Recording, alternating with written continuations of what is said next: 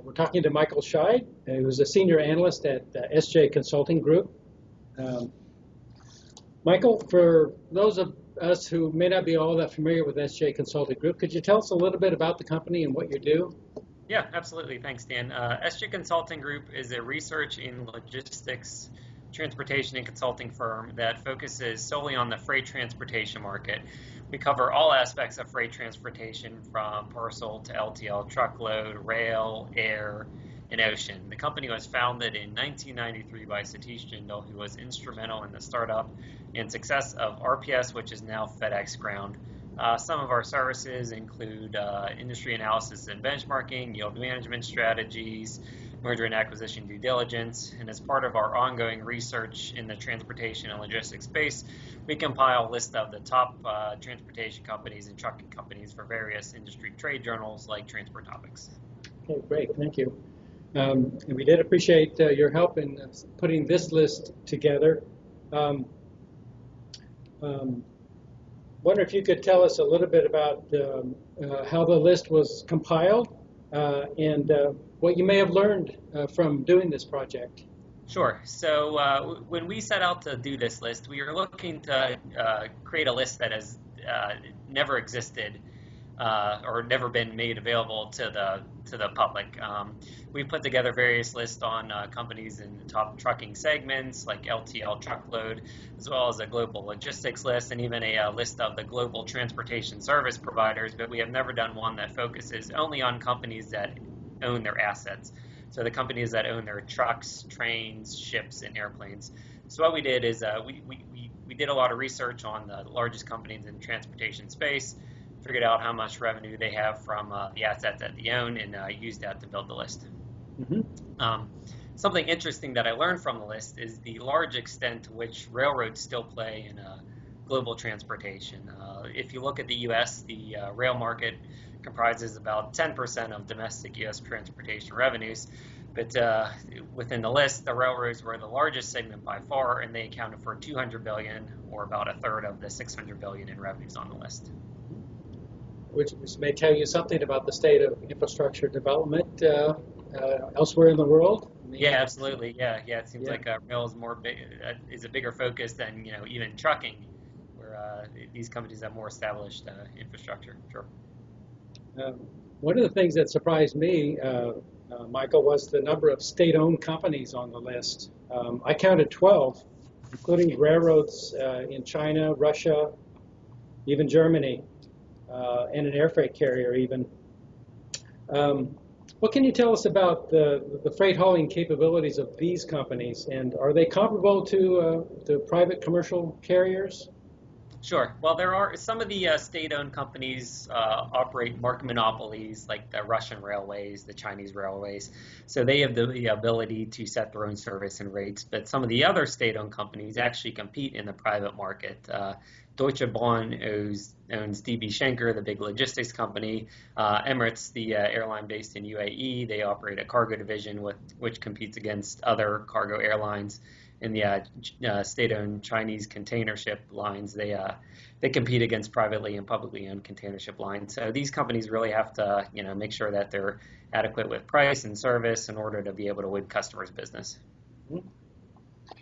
Do you see any trend towards privatization of these companies, more than we've seen already? Or I don't see any increase or decreasing trend of privatization. Russian railways have talked about going private, but that really hasn't taken off much. Conversely, these state-owned companies have actually made recent acquisitions of privately and publicly held firms like Russian Railways, which purchased the logistics operator Jeffco a few years ago. Toll Group, which is on the list, was purchased by the state-owned Japan Post. Even the two Chinese state-owned container ship lines, COSCO and China Shipping Group, are talking about merging. So I think there's more potential for that to happen rather than the companies to go, the state-owned companies to be privatized. Okay. Another thing that's interesting, I think, for our readers to see is how these companies break down by mode and where they're based, obviously.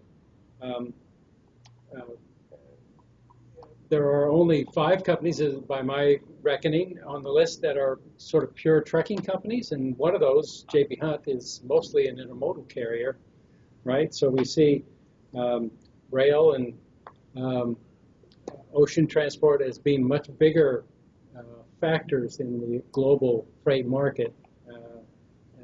What else can you tell us, I guess, about the modal breakdown of the companies on this list and their ability to compete with each other? Sure. Yeah, I think the list really reflects the global aspect of the transportation and logistics industries because, like you said, there are more ocean carriers ranked on the list than any other group of companies. There are 18 in total. And ocean is the dominant mode for moving goods between countries, across oceans, across borders, as compared to only 3 air freight carriers. So it shows you that the concentration of moving goods via ocean rather than via rail. As you said, there are only 5 trucking companies on the list, including J.B. Hunt, which is mainly intermodal. And despite the U.S. market being $700 billion for trucking, these companies only represent $22 billion. So it shows you that trucking companies aren't as large globally. They are large within the U.S., but it's not as common to have such large asset-based trucking companies elsewhere in the globe. Yeah. It was interesting also the total freight revenue that you calculated for these 50 companies was over $600 billion, which is huge. Mm-hmm. And total revenue for these companies approaches $1 trillion. To me, that's surprising. Do you know off the top of your head how this compares to the size of the worldwide transportation marketplace? I don't know the last time that I saw a number on the worldwide transportation marketplace. Like you said, the total revenues for these companies add up to a trillion. So clearly the total market is above $1 trillion. I think these companies could probably hold maybe 25% to a third of the total global transportation marketplace. I see. Do you also feel like these companies, as big as they are going to get bigger? Because we have seen some deals involving some very large companies here recently, including XPO's purchase of Conway, which is on the list, right? FedEx making a bid for TNT in Europe. Both those companies are listed on the top 50. Do you think we'll see more of that? Yeah, I expect more of that to happen. These are the large companies that have revenue and have income streams to be able to buy up larger competitors. We'll probably see more of it on the asset-based side. I think we'll also see more of it on the non-asset-based side. You mentioned FedEx. They also bought the non-asset warehousing provider Genco earlier in the year. UPS bought non-asset Coyote. APL Logistics was recently bought. So yeah, I think that's a trend that's going to continue. Mm-hmm. Okay, great. Another thing that you helped us with is look at revenues for postal operators. Now, we know postal operators handle a lot of packages, so in that sense they compete with parcel carriers, which are also very prominent on this list. Tell us a little bit about what you found when you looked at the revenues for the top postal organizations. Yeah, absolutely. And frankly, we were a little surprised at the size of some of the postal operators that we were able to find. We found 15 that did more than $3 billion in revenue. So essentially 15 of these companies would have been ranked on the top 50 freight list, from $3 billion for bpost, which is Belgian Post Office, up to $68 billion for the USPS. And China Post also does more than $60 billion, and that would have ranked the companies 1 and 2 if they had been included on the top 50 freight list. These companies are handling an increasing volume of packages. As mail declines, they've been able to find new revenue sources from the increasing shipping of B2C goods through growing e-commerce globally. So I think most of these companies have been able to capitalize on that. So we should expect to see more direct competition between private parcel carriers, let's say, and postal services?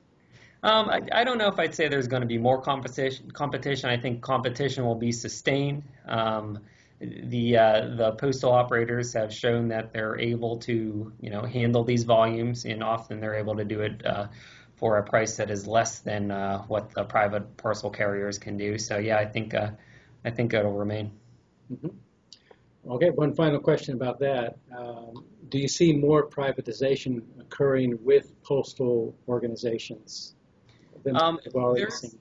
Yep, there's been some privatization in Europe already, and actually the three postal operators on the list are predominantly privately owned, including Deutsche Post, which is part of DPDHL, Royal Mail, which was predominantly privatized a few years ago, and Post NL, which is the mail division of, or formerly the mail division of TNT. Some other European postal operators are talking about privatization, including the Italian Post. So it may occur more in Europe, where it's more common. I don't think it'll occur though in the U.S. or elsewhere. No? Okay. All right. Thank you so much, Michael. All right, thanks a lot, Dan. All right.